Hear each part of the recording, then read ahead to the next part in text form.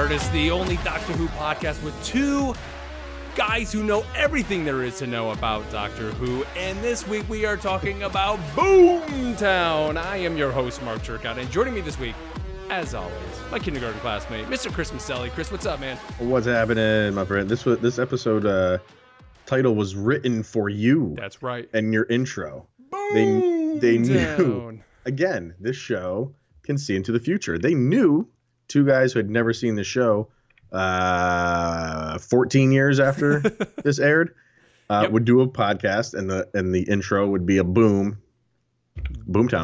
Boomtown.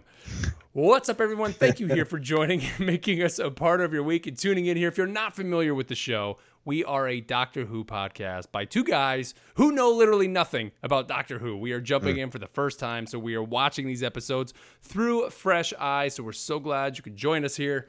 Quick housekeeping here before we get rolling. Don't forget, you can follow us on the Twitter at TARDIS. You can find that in the show notes. You can follow us on Instagram at TARDIS podcast. We're terrible with these links, man. Yeah, I know. we didn't keep them uniform, so like I know. Well, because we couldn't get them. I mean, that was a problem. But you can find them in the show notes, guys. TARDIS podcast. TARDIS podcast, right? Yeah. Or on Instagram, and then also you can email us at the TARDIS podcast at gmail.com. Again, find the links in the show notes, just like Samuel Gilbert did. And Samuel said, hey, y'all, just finished the episode. So glad you enjoyed it. Just a few things to remember going forward. Remember the phrase, just this once, everybody lives, especially once you get to the Bad Wolf episodes and beyond, really for the rest of the series. That one phrase will tell you so much about his character, and related to that, I was the one who brought up, is the Dr. Evil? As things progress and begin speeding up the season, you'll see him come to terms with that question. I really look forward to the rest of the season. Keep it up. Well, Samuel, thank you. Thank you, my friend. And I think, a lot of what he wrote in there, not as answered in this, but makes you think about some of the things he said in that email in this episode. Oh, yeah, definitely. You know what I mean? Like, we said it before, like everywhere the Doctor goes, there's death and stuff like that. So at one point, does everybody live because he's the one killing them? Not that he wants to kill people, right? But he was very happy that nobody died and that everybody lived. So I don't know, man. I don't know. Yeah. This episode, this week we're talking about Boomtown, which this is the 11th episode of season 1. Correct. And let's kind of start where we normally start, Chris, and kind of just give just somewhat overall impressions. And does this episode, so the reign of streak, or the streak has been going, does this continue the streak of best episode ever? It does not. Okay. Very good episode. I agree. Excellent episode. Very good episode. But no, this one, I usually watch these. I watch it 2, maybe 3 times in between weeks. And my first viewing is usually a couple days after we record this. And then I usually will text you, and I won't give you any spoilers or anything, right, but I'll say like, great episode, look for this, look for that. And I think the thing I said to you was like, great episode, a lot of dialogue. Yep. And there was a lot more dialogue in this one. Dialogue. Then this was almost like a Quentin Tarantino movie type of like dialogue movie, dialogue driven episode. But that's good. It was a little bit of a break. You got a lot of dialogue, so you got a lot of information. Not a lot of questions answered, and maybe new questions have arisen, definitely. Yeah. Which that's the sign of a good show. They'll maybe give you a little bit of tidbits here to answer something, but come up with something completely new just to add on to, asking like what the hell is going on here. But it was cool to get the Slitheen back again. We're getting recurring characters, which I was going to say, this is our first real big recurring character outside of like Mickey or anybody kind of from the personal family, or really a villain returning, if you want to say that. Right. I thought was kind of cool to see. For me, I mean, this episode, I agree with everything you just said. I mean, there's a lot of dialogue here, not a ton of action. I mean, every episode you kind of always have that monster of the week type feel to them. And this one, sure, that was there. Like there was a situation that they had to take care of, but there was just a lot of downtime in getting the characters themselves. I mean, hell, they go on dates. We get 2 people or 2 groups going on dates. And, when we have the scene where they're going to get Blonde when she's the mayor, That whole scene of the four of them going to the mayor's office is like, you could just tell like they're working as a team. Like it was just a different feel rather than them just kind of stumbling into things. It was like, nope, you go here, you go here, you go there. Here's the plan. Boom. And I mean, we're going to talk about kind of how that all plays out, but it was kind of a different feel to this episode. And I agree. It wasn't the best ever. No, but I did like it though. I thought it was definitely a good episode because it definitely expanded on some things. But let's jump in here. So we talk about characters coming back, and right away we get the previously on, and we see the scenes from back to the spaceship hitting the Big Ben. That whole segment of everything that happened in those episodes, we see the Slitheen, and then we get a character. We see this scientist. His name is Mr. Cleaver, and he's going to Mayor Margaret Blaine, which now that I read the name, knowing her name was Blonde, so that's kind of probably why the name is Blaine in there. We know, of course, that he's talking to the Slitheen at that point. And we find out that there is something going on, and he's saying, hey, everybody's coming to the same results. What's happening is going to result in the death of millions. And she's like, yep, I've changed my mind. And then the door shuts. You see the flashing lights. The guy says, oh, everything's great. And, of course, we know that he is dead because the Slitheen is back. Love seeing the Slitheen back, man. They're great. they have not improved their CGI since episode 2 or 3 or whatever one. Or I think it was 3. Was it 3? No, it was like 4, 5, and 6, or 4 and 5. 4 and 5. 4 and 5. Yeah. Yep. So. But yeah, so then we get cut back to the TARDIS, and we see. Actually, was that when we cut to Mickey? Right? I think at that point, Mickey gets off a train. Mickey gets off a train. Yeah, he's going to visit because he gets a call from Rose. As we kind of find out later, he says basically like, whatever I have going on in my life, when I get a call from you, I come running, and that's literally what he's doing in the beginning of this episode. I mean, he's not running, but he's going to find her, and goes to where the TARDIS is, which is parked just in the middle of, I guess, the Roald Dahl Pass, over the Cardiff Rift. We find out. And the interesting bit is, again, a recurring theme from one of the earlier episodes. This is the riff from the, what's his name? Charles Dickens episode. Very cool. Yeah. And cool. We learn that it's parked there because there's a slow radiation leak over this Cardiff rift, and a rift, and the TARDIS is there to suck in the radiation and basically recharge. Which we didn't know that, I don't think, before this. Mm-mm. Like we didn't know that the TARDIS ran on some sort of battery power, like like a DeLorean or something like that. I love too when what was that when they open the door, and what does Mickey say to Jack? He calls him Jumpin' Jack Flash. Yeah, Jumpin' Jack Flash. There you go. Yeah. He's like, get out of my way. And first of all, it's cool to see Jack. He has a completely different look about him. Like he's kind of wearing like current clothes. It seems like he got a haircut. I don't know, but like, and I'll get to this a little bit later, but they've been places that we don't really know. Yeah, we hear all these stories. Because he answered the door when Mickey came to the TARDIS, and I instantly was like, wow, he looks like different for some reason. I think, and it's not just like this. Most of the time, it's usually.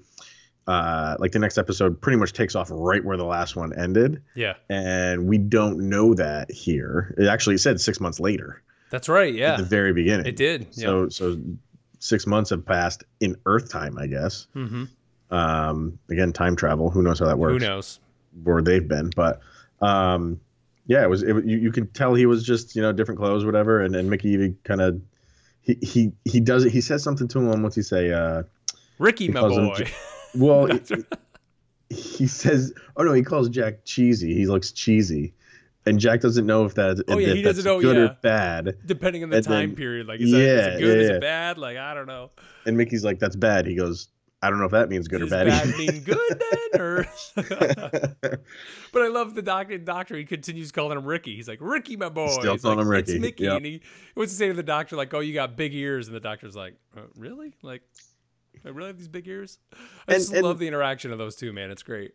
And the awesome scene here is when like they all like the doctor's doing something on a ladder, so he comes down and they all go to Mickey, and they all three of them are like in unison, like spouting off like things like what they're doing, and that's when they say like they're recharging and they talk about the rift and all you notice like all three of them are kind of like telling a little bit of the story, but like just and think of like Mickey's like, I have no idea what you guys are talking about. Yeah, I mean, have you ever been in one of those situations where like, you know, you see 2 or 3 other people that are good friends and you just feel like that outsider. You're not in on the joke. It's like Mickey's not in on the joke in the situation. And they all like high five at the end, like into space, and they all, you know, give each other. And I kind of felt like it was cool because like I knew what they were talking about. Right. Yeah. We're in on the joke. Yeah. Yeah. It was the first time I felt like I know what's going on in Doctor Who, at least for a brief moment. Yeah, so it was great. And then even Mickey comments, you know, they're going on, because at the one point Rose is talking about her passport, and she's like, oh, I don't, you know, or I may need this if we go to Brazil, and they're kind of going back and forth about these glass pyramids and all these things. And then Mickey says, oh, so it sounds like you're staying then. And then you see Rose kind of realizes like, oh yeah, like you. Like, you know, there's kind of this moment where she stops, and even the Doctor kind of looks at Mickey like, yeah, buddy, like, just kind of got to hang it up. You got to give it up. Like, she's with us now, you know? And I think Rose she just got so caught up in the moment, and maybe in her head, she always thinks Mickey's going to be there. And I mean, they do hit on this later on in the episode, but it's like, you know, how long could he really be, you know? And what's crazy is like, I guess we know it's 6 months in Earth time, but like she theoretically could leave and go on trips for 3 years and come back a minute later and it wouldn't be any different, right? So and you know what? Like, I don't know. That's what I would set up with her. If I was dating her and she wanted to go do this, and first of all, I think I would go because it's cool as hell. And Mickey had that opportunity. He did, he did. Right. But I think I would set that up. I'd be like, look, go do whatever you want to do. Just make sure when you come back, like it's the next morning. So it feels like nothing in my time has passed. Yep. But she doesn't do that. Like, that just shows you like she's in her own head. She doesn't care. And she doesn't care. And what she's doing is awesome. And you know, kudos to her for going on these adventures. But she does not think of Mickey and his feelings whatsoever. And I think by the end of this, is this going to be it for Mickey? I don't know, man. I think we're going to see him again at some point.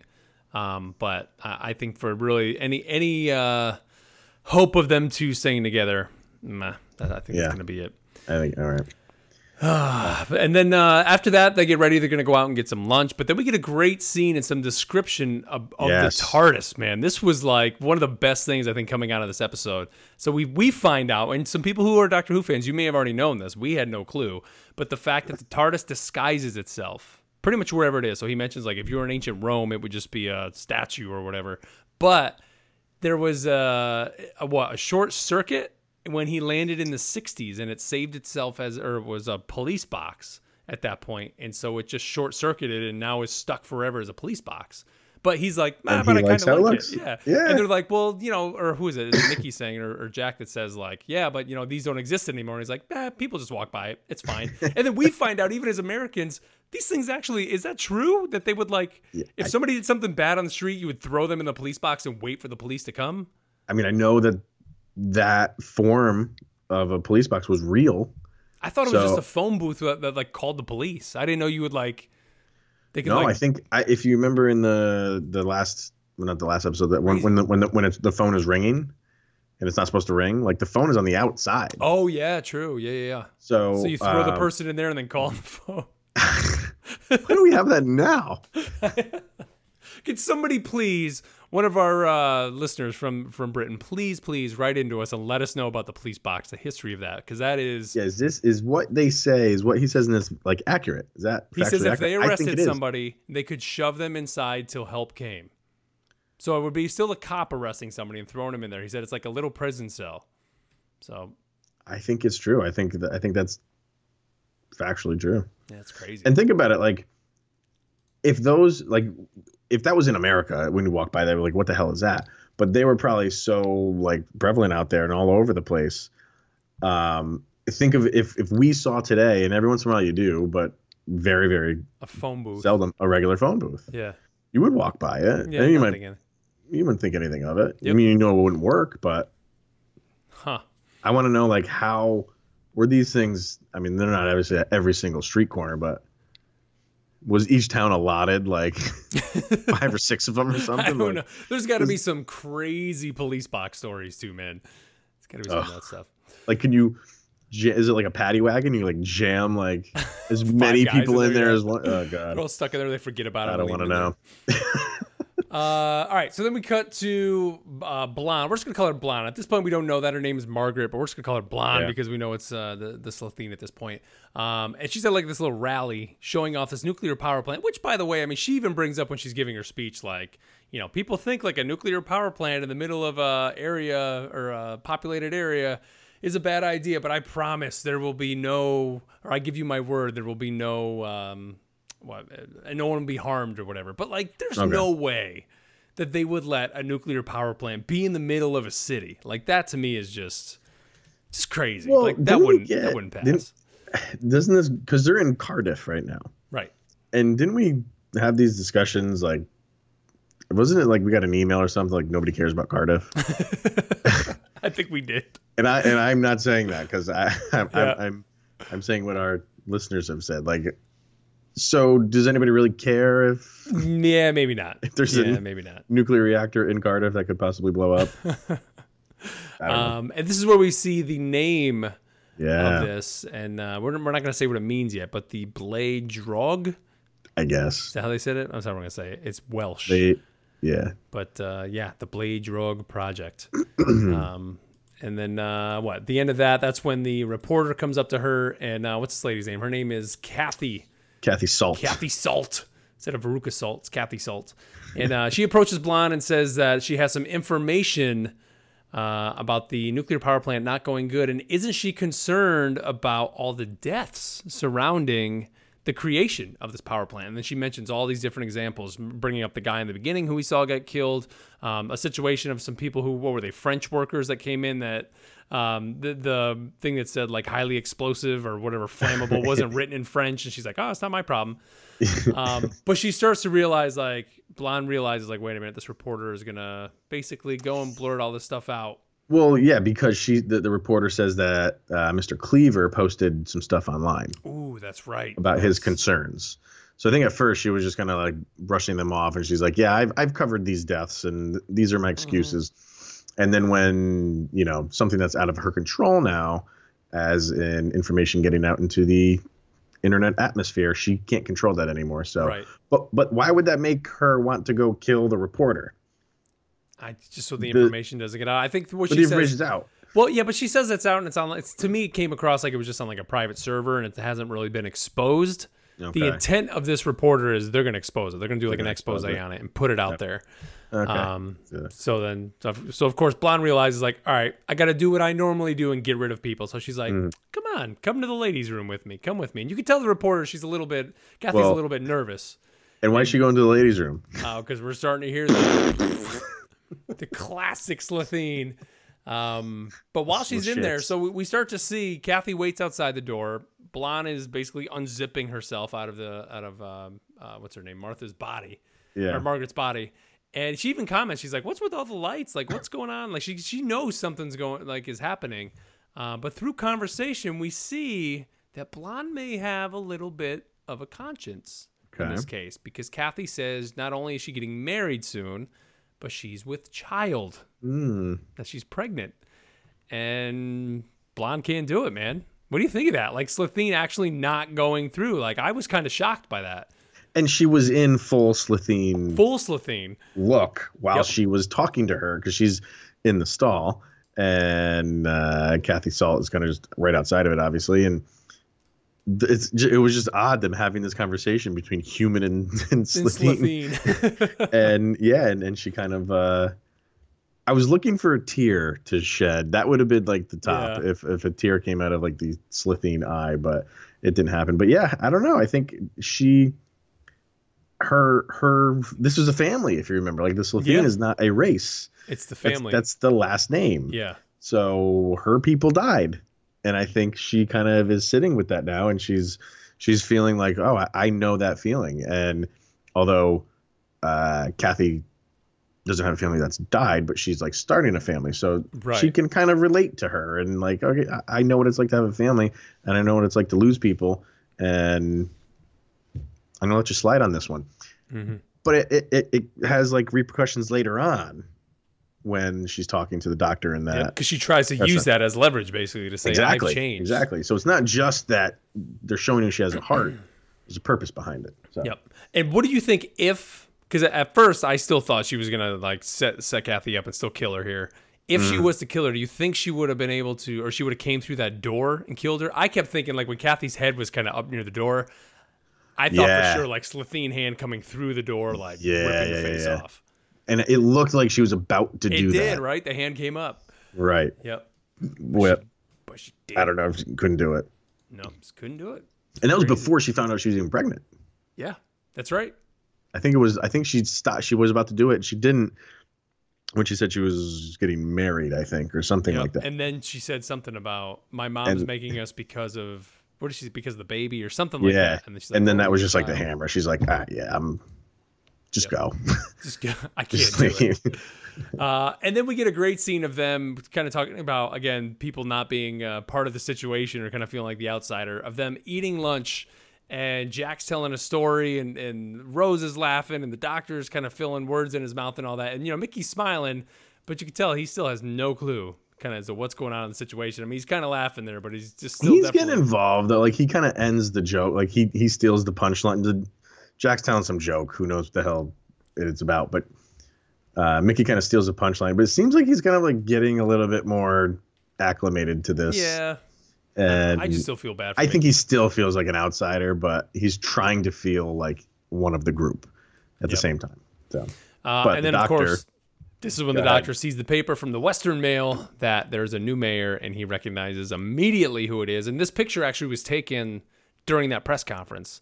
Blonde didn't want any pictures taken, and this one was taken at that point. And what do you think of the doctor saying, and I was having such a good day?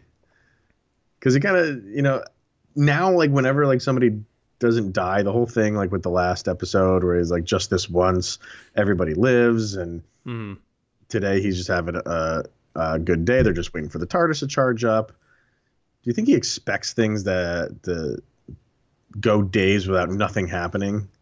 Man, I don't know. Or does he live that life of, I'm always on edge because something possibly could happen? I honestly, I think he's just always on edge. I think at some point when we get the reveal kind of what his purpose is, we're going to find out that stuff just follows him where he is. Like, and is it even really him? Or I almost wonder how much of it is actually the TARDIS. Like, he can set the date and time. It seems to kind of where he wants to go. Like when in the Dickens episode, like, they ended up not going exactly where he wanted to go. It went off course a little bit. And to me, it almost seems like he can say where he wants to go, and then the TARDIS says, okay, well, you need to go here because something is happening at this moment. So, like, the TARDIS brought them back here, even though, Rose probably said, I want to go back, I want to see Mickey or whatever. They go back, the TARDIS picks the time, and it's because this is happening. Like, something's going to go down. Yeah. But this is where we get the scene of them going to the mayor's office, and we find out that the Slitheen, their home. Did we know their home planet? I don't think we did from before, but the home planet of the Slitheen. Did we know it? The long name? Rexacoricophallaptorius. Yeah, because he said it. Yeah, remember when he kept going, narrows it down.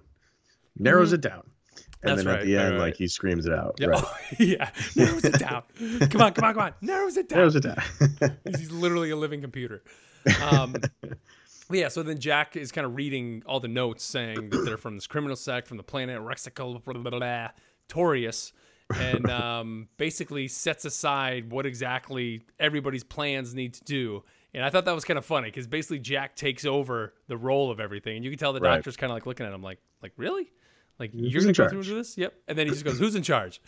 And he's just like, well, what do you want us to do? And he's like he said, nice plan, with a big smile on his face.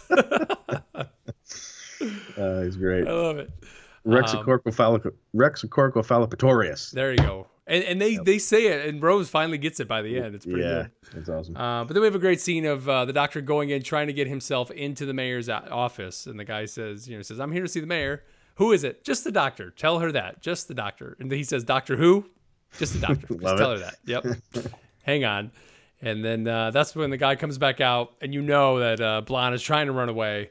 And he's like, she's running out the window, right? And he's like, yeah. And then we get a good chase scene. They're chasing her down. I think, not to go through too much through the scene, but I think there's two big takeaways. Number one, Okay. Rose, Jack, and the doctor all run perfectly fine. Doctor's jumping, or Jack's like jumping over to stuff. Rose is even making some great like swim moves and stuff. Right. Mickey just crashes through a car.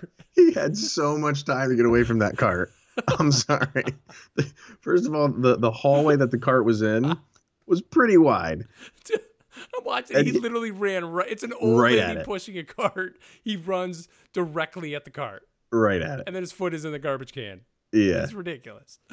You gotta love Mickey. I love it. But then after that, then they keep chasing, and then the way the doctor uses the sonic screwdriver dude is just epic, man. Like she keeps, Blonde has this teleporter. She keeps trying to use it, and he just keeps going, oh, I got it. Bzzz. And then just like the teleporter just keeps coming until finally she just wears down and just can't run anymore. But what I don't get is like, how is that working? Like every time we've seen him use the screwdriver before, he's pointing it at something. In this case, he's just holding it up near his head and just hitting a button. Beep, beep, beep. Yeah, we need like info on exactly what the screwdriver does. Yep. Like we know it can, and even in the previous episode when he tells his face, dude. Please go back and just watch teleport scenes when you can. It's at like 15:43. It's so good. Yeah, he just says he's not worried that she's gonna get away. He knows he's got her. But in the last episode, he tells Rose and the girl. I forgot what the girl's name is. The one that was her name in the last episode.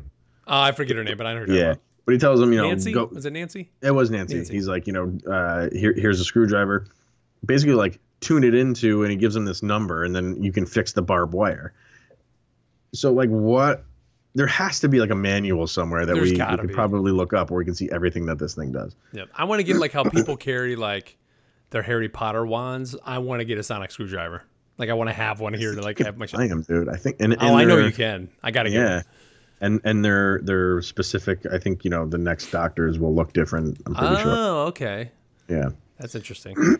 Let's see. All right, so they finally get her all captured, and she just kind of gives up. They go back into the mayor's office, and that's when the doctor's looking at the nuclear power plant, and they kind of realize what's going on. That the whole thing is supposed to melt down on top of this rift. The whole planet's going to go in, and essentially that's what she's trying to do, right? I mean, to some extent, but to blow it up. Yeah. Yeah, intentionally. Yeah, blow it all up. And well, the doctor kind of figures it out, because he pulls like the table out. I don't know if you said that. Yep. And well, no. Go ahead. They flip it upside down and actually see. And it's basically like, Back to the Future 2 hoverboard. She's like. Her plan is to. I didn't even think of that. It's to blow up this plant, and she's gonna ride the shockwave. Literally ride it out. Yeah. Which I would love to have seen that, but I don't think the CGI was there for that to happen in the show. It's a pan-dimensional surfboard, is what Jack says. Yeah. Oh, that's great. She said, "I would have surfed it away from this dead-end dump and back to civilization." When can Earth be like high end in anything that's sci-fi? Earth is always like scum. Always the worst. We're always just so far behind. Like Hitchhiker's Guide to the Galaxy. Remember, like they just wanted to plow it to make room for a highway. Yeah. and this is like Doctor Who. Like every alien is just a heap of garbage. Is basically. Yeah, well, because we're not out there yet. All these other race species are out there. We're prehistoric essentially to them. Our technology sucks. I guess. So I mean, that's got to be the point. We can't get off this rock yet, so we're still thought of it like that.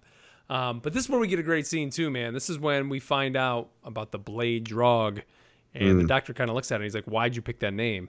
And Blonde's like, "Well, does it matter?" And he just kind of looks at the camera, which is kind of cool. He's looking at her, but he's like, "Blade Drog," and Rose says, "What's it mean?" He says, "Bad wolf." And she said, "But I've heard it before. Bad wolf. I've heard it lots of times." And what does he say? He says, "Everywhere we go, 2 words, following us." Yeah. Bad wolf. And then he just stops and stares. Well, just a coincidence.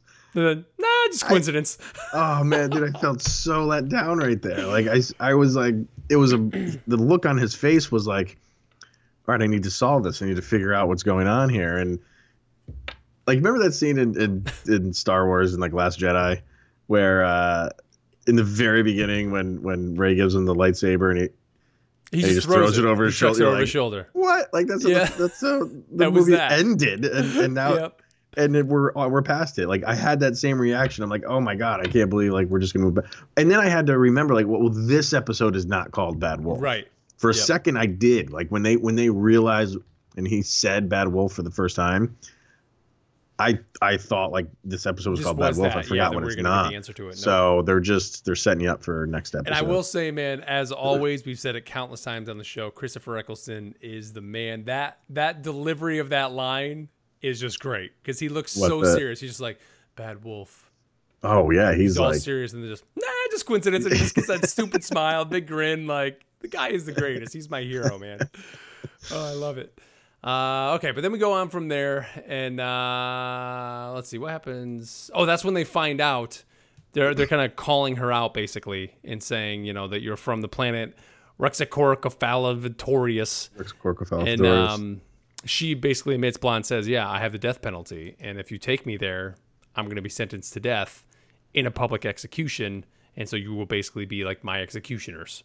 And like, are you okay with that? And doesn't he say it's just not my problem? Yeah. He's just, I don't know if it's here, but at one point he's just like, yeah, sorry. Yeah. That's it. He says it right there. Not my problem. Yeah. Brutal. I mean, that's... It's good. The evidence is mounting that he's just like black and white though, man. Like there really is no. I mean, obviously he has some sort of emotion. We see him put it towards Rose and that, but like he just lives in like absolutes almost. It's like very much your people deemed you to have the death penalty. Not my problem. That's on you. And and I think he when they first see her, she's like, what did I never did anything to you, or what did I ever do to you? And he's like, you tried to kill me and blow up this planet. Yeah. So like he could have just said you tried to kill me, because what does he care about? Yeah, exactly. Earth? Yep. So I think he does, like you said, he's got like a heart. I would think. I don't think he would want Earth to blow up. Nope. But but when you've wronged him or when you deserve to die, like you said, it's just black and white for him. Like there's no two ways about it. Like no, if they're gonna execute you, then okay. Mm-hmm. We'll get you back there so they can execute you because that's what you deserve. Yep. Crazy. Let's see. So then they go back to the TARDIS. They bring Blonde there. She's looking at it, just kind of amazed at just what the TARDIS is. Like, wow, it's pretty interesting. And Jack brings that extrapolator, or the what would have been the surfboard, and he realizes that they can now refuel the TARDIS basically in half the time. A little bit quicker, right? Yep. And so they're going to stay there to install it. So in the meantime, this is where our dates begin. Rose and Mickey decide to go out for a drink and kind of discuss their relationship. And then... And a little bit more than a drink. Do you think so? He asked. He goes, I got some money. Let's go to a hotel. He did say, should we get a hotel? He did. Yeah, he did. Which is kind of crazy. Do people do that? Like, that's me. I don't know. That's kind of weird. I don't know. Wow. But then, I'm just fast forwarding through it. I'm getting a lot of just weird stares from Blonde. The actress that played, what's her name? Her name is Annette Badland. She does some pretty good acting in this. She does, yeah. She was pretty goofy and silly in the early Slitheen episodes. This one, she gets pretty serious. It's kind of cool. Seeing her, but she convinces the doctor, saying, "Hey, take me out, basically, and let me kind of plead my case for one last meal." And the doctor agrees to do that. But before they go, that's when we start getting Mickey and Rose in their chat. And wait, are you? So Mickey and Rose have gone off, right? Right. Well, right before that, when Flan is asking him, don't I get a last request or something like that? Oh yeah. She says something, and I get it. Look me in the eye. Is that what she says? No, not to look me in the eye. She says, hang on, it's coming up here. Where is it? Something about basically death always following him. Was that here? Or was that when they were having dinner? Not that. No, she goes, I bet you're always the first to leave, Doctor. She said, I always bet you're the first to leave. You never mind the consequences. Off you go. You butchered my family and then ran for the stars. Am I right? And she said, but not this time. At least you have consequences this time. So I don't know what. At least he I don't know has what the consequences. mean. And he says, and the doctor responds. He goes, "I didn't butcher them." Where is he? I mean, yeah, he just says, "I didn't butcher them." And he said, and then he says to Jack, "You had an emergency teleport. You didn't zap them to safety, did you?" So what is going on here, man? Like, I don't know, man. how are they all involved in this? Like, we just thought the doctor and Jack just met each other in the last episode. Yeah. But he just told him, you had an emergency teleport. You didn't zap him to safety. And she's accusing Doctor of killing them all. And he's like, or the doctor's kind of them. pawning it off on Jack, saying, well, he almost could have teleported him out. What the hell is going on there? Well, in terms of consequences, like, I wonder if she means, like, he kind of has to own up. Like, think about it. By him bringing back her to the planet to basically get her death penalty enacted, like, is she maybe looking at that as a consequence? Like, you have to literally bring me back, see me hand it off, and potentially then even see me. What does she say? Like, the skin melts off and your organs fall out and I become soup. Like, that's like, maybe that's what when she's she cries, it smells like soup. If anybody knows that reference, like, I'll buy you something. But... Oh, it's so good. Yeah. All right. I don't even want to think about that, man. Like, there's so much that's just going on, man. I know. It's crazy. It's crazy.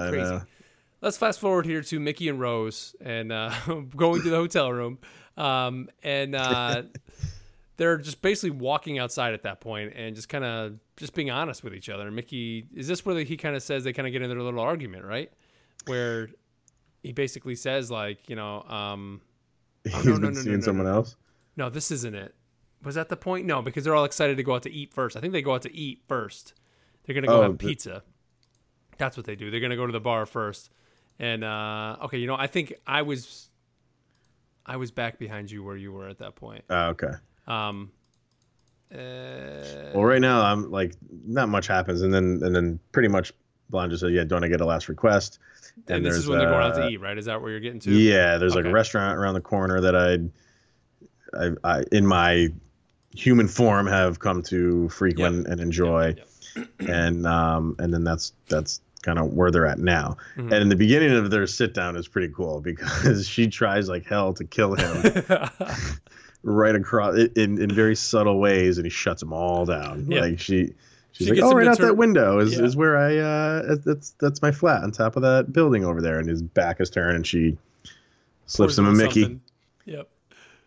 And then he just rotates the cups. Like, he just turns around and just does it. Yep. He doesn't have this look on his face like, maybe you did this. Maybe he's looking at where she's pointing, turns around and turns him. Yep. And turns the glasses. Big smile on his face. Yeah. And what are the other ones she does? She tries to do the poison dart. She says in extreme cases, you know, the Slitheen, when they feel their life is in danger, they do a poison dart. She tries to shoot a dart out of her finger. He catches it, puts it down.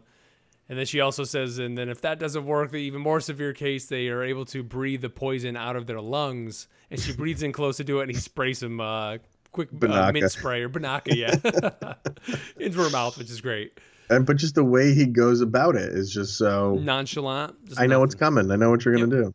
Just going to pull it off. And then, okay, so this is when it cuts back to Rose and Mickey and Rose is just going off, telling stories about where they were off to, talking about some ocean that instantly froze a beach that is 1,000 miles long or whatever. And then just kind of out of nowhere, Mickey just says, "What? I have a date with what's the woman's name?" He says, "I'm going out with Trisha Delaney." Yeah. And Rose is just like, just blurts it out. Oh, right, okay. And what does she do? She throws out she's a bit fat, isn't she? Yeah, like, she's a bit big or a bit large. She's lost weight, he says. But rewinding to the places that they've been. Yeah. Like, she just kind of touches on it, like you said, like about a planet that's like crying or something. That's shaped like a woman, right? It was a planet where the continents like a woman weeping like a woman. Or something. Yeah. I think it's cool that they do this, and I don't feel like you're missing out on anything. And all these, like, you know, adventures they've gone on, because they're probably insignificant in the long run, and if they're not, they'll revisit them sometime down the road. But I think you have to start getting the feeling, and you do in this, that that Rose is like now, like you said in the beginning, like part of a team.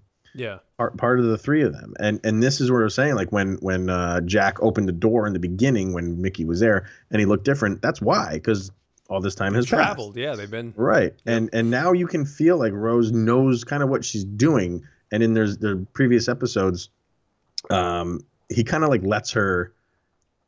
Remember, like in one episode, like when they got out of the TARDIS, she like impressed the other guy, like she was like, "Oh, I think we're in like 200,000 years in the future." Yeah. And now I feel like that was on the space station. That was on the space station. Yes. And now she's getting to the point where she is not. Now she's like not a seasoned vet like he is, but this is becoming like her reality. This is becoming her life. And I think you as a viewer, you have to get that. You can't just go every single episode and this is her next adventure and this is her next adventure and you're just growing along with her. There needs to be some off camera that you don't see growing for her. Yep. And it was in between these last two. They do it great in this episode. I mean, multiple times, from even just little stories in the beginning to then just her just sharing the story here. I mean, we definitely get that feeling that she's seen some things and but she feels comfortable in doing what she's doing for sure.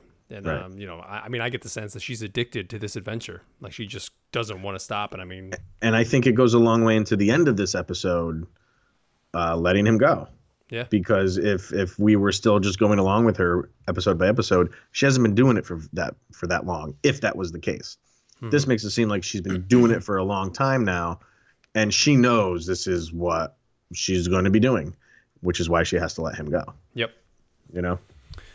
And then it cuts back to the Doctor and Blonde, and that's where she kind of goes through the whole thing about how they're basically going to boil hers while still alive. And the Doctor says, well, what else can I do?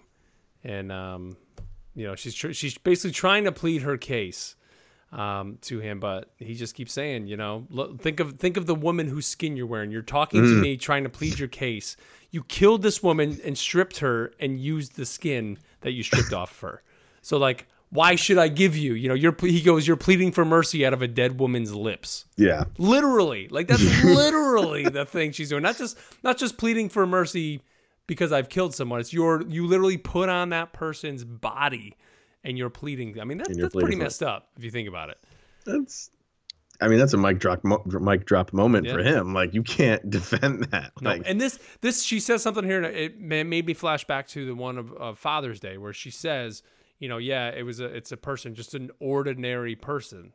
Like it was just a normal person, an ordinary person. And the one line that sticks with me from the Father's Day episode was when that couple that was going to get married came to the Doctor. And he made that one comment about how they're just normal. They're like, we're just normal people. We don't mean anything. And he's like, but you mean everything. You mean right. Or whatever the phrasing was. And so when she said that, like just, it was just a normal person in my head, it's like, yeah, but in the Doctor's eyes, that's everything. That's everything. Yeah. Barking up the wrong tree, like trying to get your life saved. So. Yep. And then it cuts back to Rose and Mickey still arguing. And this is kind of where we get Mickey basically, I think, just kind of unleashing, right? Him just saying, you left me. Every time you call, I come running. He's like, I can't even go out with a stupid girl from a shop because you pick up the phone and I comes running, he says. I love how he does say it comes running. Yeah. But what is the shop? Is the shop British for like grocery store? Probably. I mean, I think so. Or wherever he works. I mean, I think it's just a store wherever he works. Right. And he says, "Am I just supposed to sit here for the rest of my life waiting for you?" And like we talked about earlier, like why couldn't she just appear? Like you said, have him go to bed and just appear that next day. And part of it could be like we talked about with the TARDIS a little bit. Maybe they can't pick that exact time. Like they can tell the TARDIS go to this X time, but it doesn't work like that. Which it's done. On a handful of occasions. Like they think in the Charles Dickens one, they thought they were in like 1964 off a few years. And they were in 69 or something like that. I don't know. But so maybe they can't do that. You're right. I don't think they can. Let's see. And then that's when Blonde's trying to explain to the Doctor that she has changed, that I can change, and that she tries to say how she saved Kathy Salt earlier. Didn't really save Kathy Salt, but didn't kill Kathy Salt. Right. And then the Doctor is a great line. He's basically goes, that doesn't, basically saying like, this doesn't mean anything to me. He's like, basically 900 years. And yeah, every once in a while you'll let one go. That doesn't mean you've changed. Yep. He goes, why? Because she smiles, because he's got freckles, because they begged, and that's how you live with yourself. Like you slaughter millions of people, and then every so often you'll just let one go, and that's true. But she uses that against him. Because, dude, great line. He says, but once in a while on a whim, if the wind's in the right direction, what's he say? In the right direction, you happen to be kind. And she says, only a killer would know that. Ooh. And it almost stops him in his tracks. She says, is that right? And he says, from what I've seen, your funny little happy-go-lucky life leaves devastation in its wake. Always moving on because you dare not to go back. Playing with so many lives, you might as well be a god. And he just doesn't know what to say. She says, you're right, doctor. You're absolutely right. Sometimes you let one go. And then she's like tries to say, let me go. Yep. So she like kind of used like reverse psychology on him. He basically told her, like, yeah, every once in a while, like you are a murdering family or race or whatever it may be. And she basically says, you are too. Yep. Wow. Where are we going, Doctor Who? What is up? I got to know. Before we can get any more running. Before we can get any more conversation, we start hearing thunder. Both Rose hears it, Doctor hears it, and they go running, and we see that the TARDIS is, I don't know, crazy things happening in the TARDIS. This is where the rift is basically ripping down onto it. But Jack, I just want to say, go ahead. When the thunder rolls, the clap of thunder, and Rose goes running, Mickey's reaction is to get pissed off at her for running back to the doctor. It's like, dude, like there's an earthquake happening, and your now ex-girlfriend has been around the world and seen some shit, and you're gonna get mad because she's running. That's exactly where I would run, dude. Yeah, that was I don't know why he did that. It was crazy. And by the way, can I say the clap of thunder was probably the same clap of thunder they used in like He-Man in the 80s or like Thundercats or any cartoon I've ever watched that had a clap of thunder. Like that was the most cartoonish. It was like it just sounded, I've heard that same exact thunder sound a bazillion times. It was literally the Wilhelm scream of thunder. Oh, the or Wilhelm scream of thunder. That's what it was. It was pretty just much, it was ridiculous. It was good. But it's great. And so we see the thunder coming down on the TARDIS. Jack is in there with the what is the thing called? The extrapolator. And he just said, hey, it just started happening. Like it just kicked off. And everybody goes running. Blonde goes with the doctor, sticks with him. They run into the TARDIS. And then this is where we kind of see that this was kind of the master plan all along. Right. Blonde takes Rose captive and is ready to basically what? Well, she had a good plan, man. Like she basically says, I had to get someone smart. What's that? She's like, I had to get somebody smart. I knew somebody could use this. She knew somebody that knew what she was doing from other worlds, like the Doctor and Jack would come looking for that and know what it is. Yep. And if they foiled Plan A, Plan B was exactly what's happening. Like she's gonna use the TARDIS to catapult her into hyperspace. But what happens next? Your plan gets folded. Yep. Things don't go exactly as planned. He says opening the rift means you'll pull apart. And what happens? I think the heart of the TARDIS opens, right? Is that pretty much? It does. Yeah, the heart of the TARDIS opens, which we learn basically just the fact that the TARDIS has a heart. I know, man. It's like kind of bananas, right? And he says, that it opens up and she just looks at it. There's a big bright light just looking at her. And all she can say is thank you. Yeah. And the light he says, what does he say? It's just not any old power supply. It's a TARDIS. It's my TARDIS, the best ship in the universe. That's right. It's a Millennium Falcon. Yeah. And she says, what's the light? He goes, it's the heart of the TARDIS. And the ship is alive and you've opened its soul. Mind blown at that. Yeah, dude. And not only that, she doesn't necessarily disappear. She becomes a Slitheen egg. Which is so bizarre. And so that's what they're going to do. They're going to take this egg back to the planet and just basically let it grow. And then he says that she can be nurtured and just be like made good. again. I'll give it a second chance. Give it a second chance. Yeah, I think So they say that.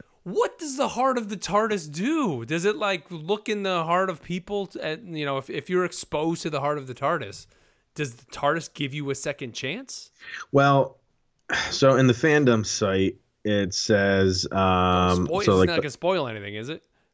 no, Okay. no, but I think it kind of gives you kind of like a explanation on kind of what happened. It says the light overtakes her, and surely her skin suit falls empty to the console floor, which is weird. The Doctor manages to close the TARDIS console and reseal the rift once more. When they investigate the suit, they find a slitheen egg. The Doctor surmises, as the TARDIS is telepathic, it may have sensed that Blonde wanted a second chance and gave that to her. There you go. As the Doctor, Rose, and Jack prepare to travel to Raxacoricophallus Pretorius to deliver the egg. That's pretty good. Yeah. So I think she gave that woman in the bathroom basically a second chance because she was going to kill her. And the woman wouldn't have had any chance to get away from her. She was dead on arrival, basically. And she didn't. She gave her a second chance. And I think, like this thing is saying, like the TARDIS is telepathic and it can see what you want. And I think she communicated with the TARDIS through her mind, just saying, like, I would really like to start this whole thing over. Yeah, and I'm being honest. I think the TARDIS, if it can see into your soul and all that it can really see the truth in a person, or But it also has the power to make her into a slitheen egg. But here's the question, dude. The Doctor didn't want to give her the second chance, but the TARDIS did. Right. And he said, "This is my TARDIS. This is my TARDIS." Are him and the TARDIS kind of opposites? Like not on the same page. Not on the same page, almost. Like the TARDIS can see inside her. It's telepathic. I will give you the second chance, and the only way to give you the second chance, the TARDIS realizes, is to turn you into this egg, and you can be nurtured and made right. Now on that same page, on the fandom page, right near where I just read, there's a picture of Blonde, and it's the image of her with the light just on her face, and the caption says, "Blonde gets her wish." Mm-hmm. So she must have been communicating. I think that's exactly what happened. Man. But the bigger question is, now what are the powers of the TARDIS? I don't know, man. For now, up to this point, we just thought it was a vessel, a box, a ship, to get around. So I thought it was. Yeah. But now it can do shit. Gripes. This episode is great. See, that's the thing. This episode is not the greatest episode ever. But man, there are some major implications, I think, moving forward that we're going to look back at this episode, and there's some things that happen here, or questions that are brought up, or questions that either were or weren't answered, that we're going to really be looking back to this one for sure. I do like at the end here, we're talking about Rose having to let Mickey go, or even Mickey having to let Rose go, and Rose does go running for Mickey, so she kind of realizes, like, wait a minute, Mickey didn't come with me. I got to go find him because maybe there's fire on the ground and there was an earthquake. And she goes running, and Mickey kind of hides in the shadows. And he just kind of lets her go over to the emergency personnel and doesn't say, "Hey, Rose, I'm okay. I'm over here." He just looks and walks away. That's what we're saying. I think he's just, this is her life, and it's not my life. And we got to go separate ways. I got to be with who? What's her name? Trisha something? Trisha Delaney. Yeah. She's a little big. But that's fine. It's fine. I wonder if we will ever see Trisha Delaney, like who she really is. I hope we do. Man. Good for Mickey. I'm glad, honestly. That was the funny thing. Like, we used to joke about how goofy Mickey was. Like, came through in the clutch, by coming through and saving the world. And even here, I think he played a major role here. Yeah. And I think even in the end, like Rose, she looks a little teary-eyed here, kind of at the end. It looks like she got a little tear under her eye there, because she kind of realizes, like, that's it with Mickey. But I think in the end, by Mickey going away this way, it's even better for Rose, because it's going to be tough right now, but there might be now an easier break that they don't need to keep coming back to Earth, because maybe he really was the one. I mean, I'm sure her mom as well, which we didn't see as her mom at all in this. We don't. But I haven't seen her in a while. There's really no reason for them to come back to Earth anymore now. And the Doctor even says, like, we'll wait. You want to go find him? We'll wait. Yeah. And she's just like, no. And he basically just like, okay, let's go. He doesn't even... Black and white, man. The black and white. Doesn't care. Right. And then, man, we get a great next on. So Finally. the next episode we know is called Bad Wolf. Mm. And we get what looks to be like a game show called The Weakest Link. And these crazy robotic people are, I don't know what's going on, but it seems like, some people are getting taken off this game show. There's a guy screaming, getting shot by a mouth laser from one of these robots. And then they say there's an invasion happening. And the doctor says, that's impossible. I know those ships. They were destroyed. And then we get the big reveal of the Daleks. A room full of Daleks. Multiple Daleks at the end. Lots of Daleks. And this is the Bad Wolf episode. I never would have thought Bad Wolf would have anything to do with the Daleks. Dude. I love it. I just want to... Let's record it tomorrow. Let's record it. We'll go watch it. Before we talk about looking forward to next week, because we always do read the synopsis, let's talk about the trivia from this episode. What little tidbits from this episode? What do we got? I gotta load up here. Any little crazy bits and pieces? So, here we go. I gotta move you over. Sorry. Hurt me so bad. Let's see. So there's not a lot in the. You're talking about through like the Amazon thing? Yeah. Was there anything There's on there? not a lot. This is continuity when Margaret is being photographed. Just stupid stuff like that. Like goofs and stuff. There's mistakes. General trivia, the extras were not actually on set with the cast. They were filmed separately and edited afterwards. And then this episode was watched by 7.69 million people. So but it's still increasing. Yep, still going up. 8 million, went down to like 7.1. Now it's going back up. But there's no like major trivia here on this episode, strangely enough. No, it's upsetting. Yeah, we didn't get much. I'm kind of going through it. No, there's not much. Oh, here we go. The egg that Margaret turns into was a reused prop from the second episode in The End of the World. Really? Yeah. I don't know where it was used, but that's what it says. And the second episode was The End of the World, you said. Mm-hmm. Okay. Yeah, it probably was in there somewhere. All right. Here's another one. The night shoot where Rose and Mickey were in front of that big water tower having their discussion. They had to do it for 2 nights because the temperature got so low that the fountain was shutting off, like automatically shutting off. Oh, really? That's kind of funny. So it says Rose mentions previous trips to Platform 1, which was the end of the world. And it says Justicia. And then it says, I don't know what that means. It says Prose, the monster inside. I don't know what that means. I don't know. I have no idea. Let's see. The doctor talked about the TARDIS. The first doctor suggests there was some sort of power beneath the TARDIS console, which is an old reference. Torchwood stuff. Which we still gotta. Should we get into that show or what? Not yet. We will. Here's a good one. So the executive producer and writer Russell Davies of this one, he said that he originally intended to call this episode "Dining with Monsters." He joked that a much better name for this episode would be "What Should We Do with Margaret?" Davies intended the episode to be a character piece exploring whether the Doctor had the authority to take someone to their death sentence, as well as showing the consequences of the Doctor's actions from the last time when he met Margaret. And then they said that he also said the storyline they felt was fitting for Eccleston's war-torn Doctor.